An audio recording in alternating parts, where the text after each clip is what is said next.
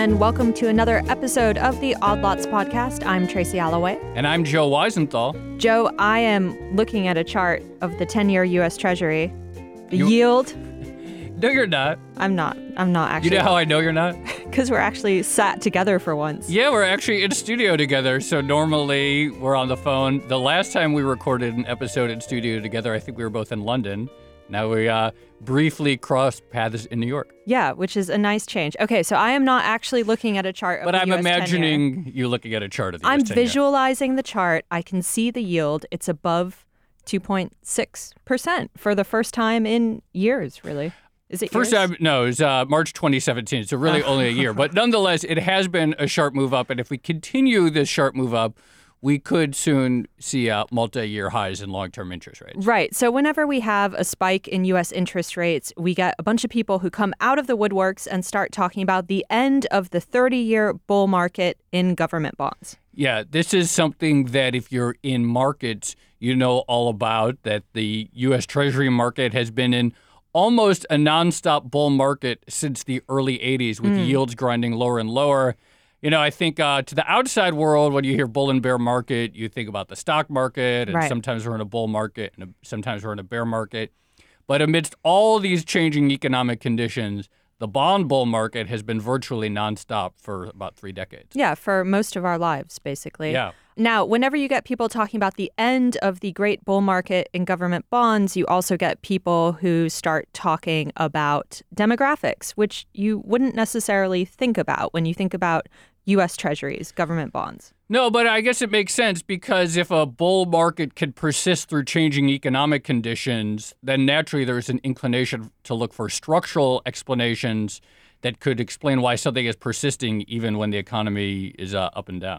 Right. So the kernel of the argument why the bull market in bonds will never end because of demographics is usually we're going to have all these aging people and they're going to need assets in one form or another as they enter retirement. And those assets are most likely to be U.S. Treasuries, and that will lend itself to some long-term demand for the assets.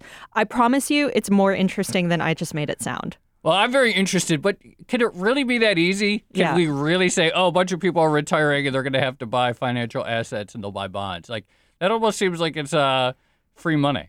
Well, I have the perfect person to ask this question. Our guest for this episode is Amlan Roy. He is Chief Retirement Strategist over at State Street Global Advisors. And can I just say, before I bring him on, shout out to Bloomberg Intelligence's Ira Jersey, our Chief U.S. Rate Strategist, for suggesting Amlan as a guest. So, Amlan, thank you so much for joining us.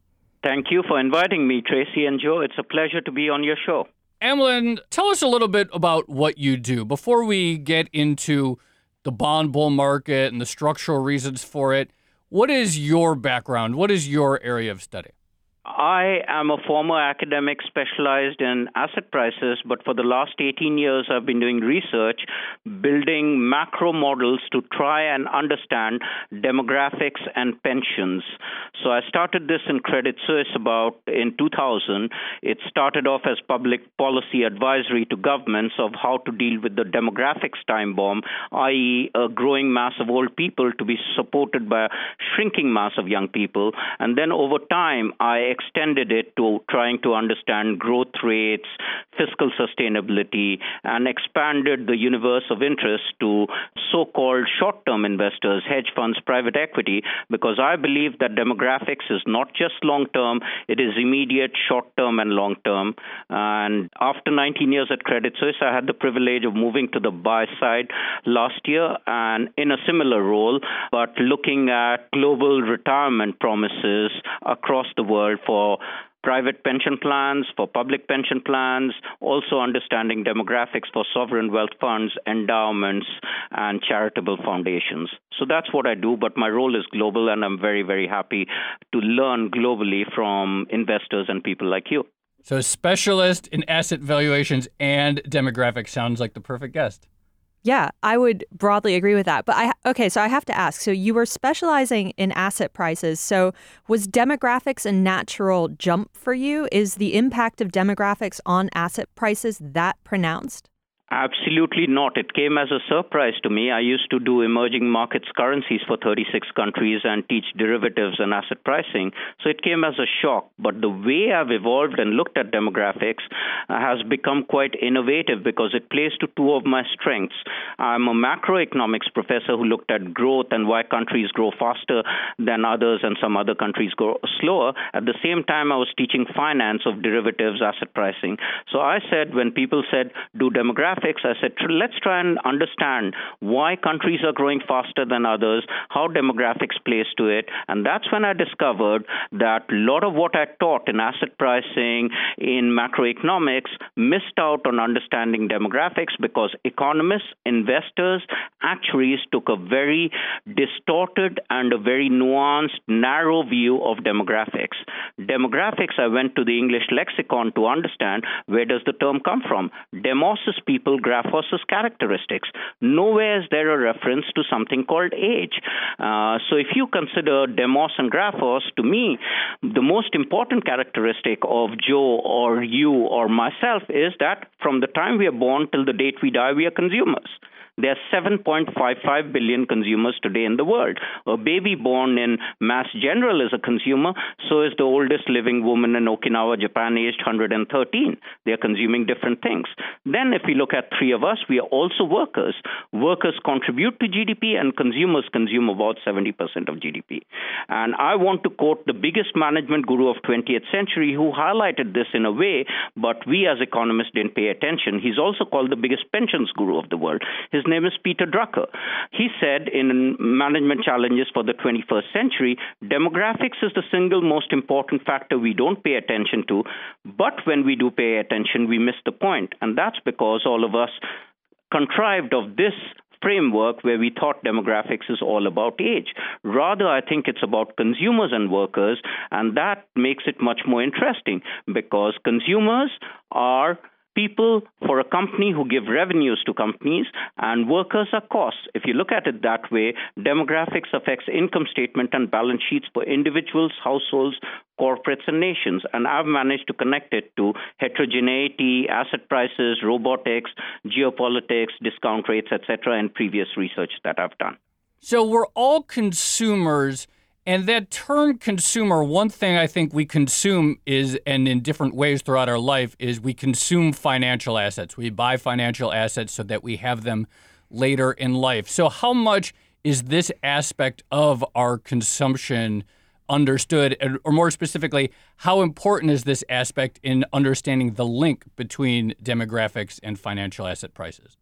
Brilliant question, Joe. And I will tell you something that we all got wrong, everybody in financial markets. And that is that we decided to classify all the consumers into three age groups. And this is what Samuelson, Modigliani, Merton, all of us, and I taught for 20 years, that between 0 to T, there are three types of life cycle that we go through. Young non-workers, which is 0 to 15, workers 16 to 64, and the retirees who are 65 plus. But we've missed out on a very, very, very, very important thing. That is that the retirees fall into two groups, young retirees 65 to 79 and old retirees who are 80 plus. The 80 plus behave very, very differently than the young retirees. And the 80 plus population in the world is the fastest growing population over the last 45 years from 1970. They've grown at 400% when the whole world population has only grown by 100%. Let me take it down to markets. In Japan, the 80-plus population in 1970 was 1%. In 2015, it's 8%, so they've grown eightfold. In U.S., they were 2%. It's doubled to 4%. In Italy, it was 2%. It's gone to 7%. The question you should say is, why should we care, Amlan? We should care because in 1970, Japan's debt to GDP was roughly about 43%. Today, Japan's debt to GDP is roughly about 260%, and a lot of it is attributed to the very fact that these old people are very expensive, much more expensive than the young retirees, and they are growing at a very fast rate. And that's a universal change. The fastest growing is Hong Kong, where there's been a change of 3,800 plus %, Singapore 1,900%, and in the world we've seen a change of 400%, Japan with roughly about 700% of increase. And we need need to disentangle the fact that these older retirees are not buying the same kind of financial assets as the 65 to 79-year-olds. And that is quite important, because when I look at the share of a lot of people talk about the 100-year life. When I look at the share of the 100-plus population, that's hardly 0.14% in Japan and 0.03% in U.S. But when I look at the share of the 80-plus population in Japan, that's where we see that it's projected to grow from somewhere close to 8% to 12% in about 20 years' time, and it's close to about 1%, 4%, 6% in countries such as Italy. And that's a very, very major thing. We need to disentangle the very old retirees from the young retirees. Now let's move to Joe's question. What we said is baby boomers born between 1946 to 64, and I taught this, and part of it is wrong, and I corrected it in 2001, 2002, once I started learning a bit more of demographics. We said that the older retirees, the first baby boomers, will start turning 65 around 2011 or so. And once they start turning 65, they will take all their equities, move into treasury bills and cash, and there'll be a big stock market meltdown.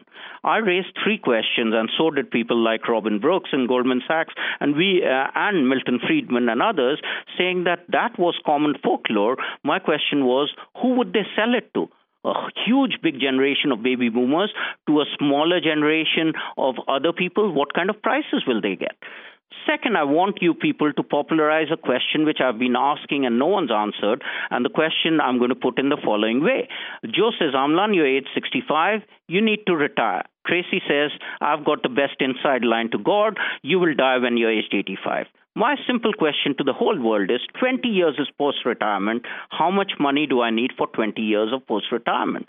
Can anyone answer that question? And the answer to me is no, because we don't know inflation. We don't know healthcare expenses, which are MSME, Parkinson influenced. We also don't know how GDP growth is going to behave. We don't know what's going to happen to the equity premium. So I claim that the biggest mistake of corporate governance over the last 100 years has been long-term promises made on DB pensions when no one even can guarantee me what my salary increase next 3 years is going to be. How can you tell me that 20 years later I'm going to get paid X, Y, or Z? So if we can't answer questions over long-term horizons, we should not make long-term promises. And this is why Peter Drucker, in his book Unseen Revolution, The Pensions Revolution, said that these long-term promises are unsustainable, and that led to the advent and growth of defined contribution 401k plans in the U.S. So I feel like I'm back at university, actually, and sitting at a really interesting lecture. But Amlan, I'm still fascinated by the impact of demographics on asset prices. So when you look at demographics from this much more nuanced view and from a sort of consumer behavior view, how does that change the overall picture of the idea that you're going to have a bunch of old people who are going to need longer-term, safer assets? Very good question. And I'm going to take you to safer assets have to come, but we are in a world of low growth, and low growth is linked to demographics. And one of the key paradigms to understand growth is a framework developed by the ECB, which I use a lot over the last 10, 12 years. It says GDP growth comes from three components. Working age population growth, how have the people between the working age group considered 16 to 64, 20 to 65 grown?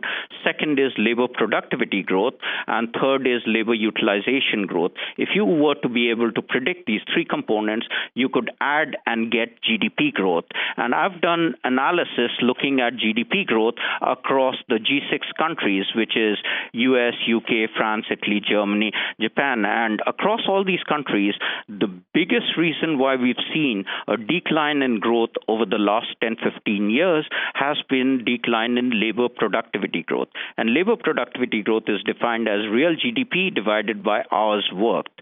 So growth in real GDP divided by hours worked. And all over the world, we are seeing that this is the culprit for lower GDP growth. And I have a very simple solution to increase GDP growth, because if the GDP growth pile increases, then savings will increase, and that savings can then be used to defray income from those savings towards paying for retirement promises. And to increase labor productivity growth, you need to do just two things: increase female labor force participation growth and increase youth labor participation growth. So to me, GDP growth is suffering because these two components, youth unemployment is at an all-time high, and I show that there's a big gender gap even in countries like US and UK, which is 12-13%, and there's also a wage gap. So on average, women in UK and US gets paid, let's say, $1, then the male gets paid 50% more. In Japan, the male gets paid 130% more. In France and Germany, it's 50-60% more. But in Nordic countries, the gap is hardly 10%. So I claim that we need to close the gender gap, and we need to deal with youth unemployment, which people haven't paid enough attention to. And youth unemployment has come about largely because of two reasons: a global workforce where you've taken in immigrants, and the impact of technology. In terms of savings, to pay for people, the big uncertainty is, if I'm at age 65, how much will I live? Again, finance and economics has been quite wrong in focusing on life expectancy at birth. What we should focus on is life expectancy at age 60, 65, 70, 75, and that has been expanding. Because of that uncertainty, a lot of people who were baby boomers expecting to retire at 2011, 2012 have extended, and we claimed in the demographic manifesto that's what should happen. So in countries like Japan, in countries like Sweden, in countries like Korea, people are working beyond their official retirement age, not because somebody's holding a gun to their head, but rather they realize that they don't have enough money to last out the uncertain 20-25 years. So the big picture, sort of combining some of these trends that you've identified, we started off the conversation talking about the sort of unquenchable thirst for safe assets, the great bond bull market that's lasted since the early 80s. How much would you say these trends have contributed to that? And then is there anything on the horizon that could say this is going to end, or is this just another false dawn for the bond bears? Brilliant question. So I go back to what we taught our students, and again, I claim finance theory of the 60s, 70s, 80s is flawed because it didn't consider the fact that rates would be low and real rates would be negative. So typically, insurance companies and pension funds were told in the 60s, 70s, 80s, we learned and we taught our students that for long-dated liabilities, so you retire at 60, you have got a 20-year liability, or you retire at 50, you've got a 30-year liability. To meet long-term liabilities, the safe assets were considered to be long-term bonds. But at that time, the long-term bonds were giving you 3, 4, 5% in real terms, were giving you sometimes 7, 8, 10% in nominal terms. Today, when government bonds, I will say, are giving you negative real returns, I would claim they should not even be considered the admissible asset to match liabilities. What we should do is broaden the universe of fixed income to include things which give better returns, such as emerging market bonds, such as high-yield bonds, such as credit. But because they are riskier, we need to do some risk management. And therefore, I do believe that the right assets are not long-term bonds giving you negative real returns. There's another aspect to it, and this was my biggest call in 2001. The day the U.S. Treasury said no more 30-year bond issuance, I was on the west coast of California meeting the biggest bond and equity investors, where I made a call that U.S. will come back and reissue 30-year bonds, and the supply of 30-year plus bonds in the G10 countries is roughly 1/7 the demand of long-term bonds. So if the demand for long-term bonds is so much higher coming from pension funds, reinsurers, and insurers, then the price of the long-term bond will be high, and the yield at that time used to be 4%. I made a prediction will go from 4 to 3 to 2 for the 30-year bond. Now there's been a bit more pickup in supply of longer-term bonds.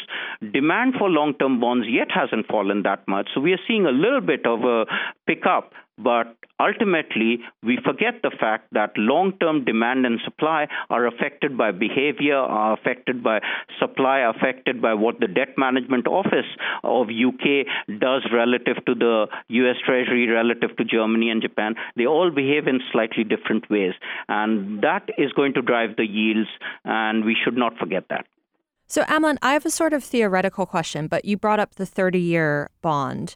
And if we know that we have this expanding group of old people who will need a certain amount of safe assets, should we be creating more assets to satisfy them? And do those assets necessarily have to come in the form of a longer-term government debt?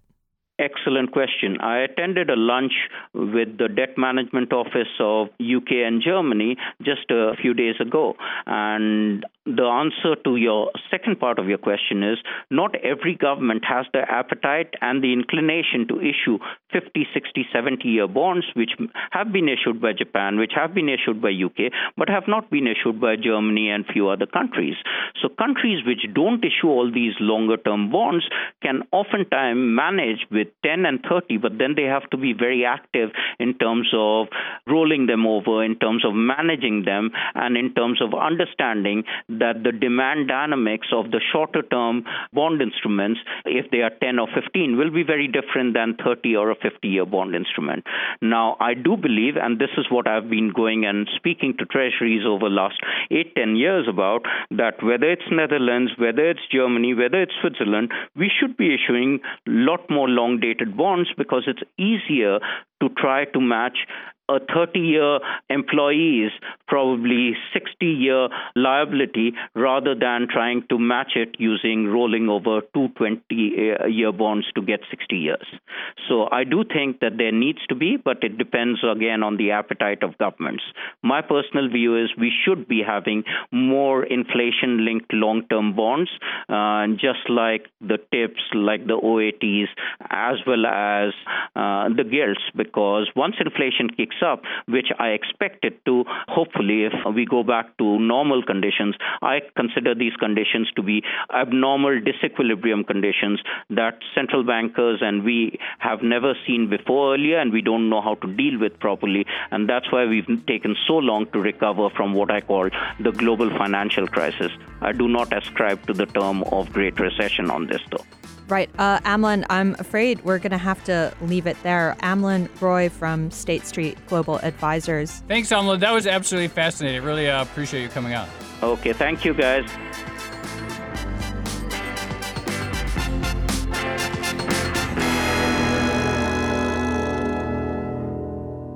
Joe, that was a really interesting conversation about demographics, the longer-term impact on asset markets. And I got to say, I liked Amlan's point about markets are essentially about selling something to someone. There is a consumer out there buying these goods or securities. I think that's really easy to forget. So we talk about a bond and we say, okay, well, inflation is this and GDP is this. Or we talk about a stock and we say earnings are this and growth rate is this and competitive landscape is this.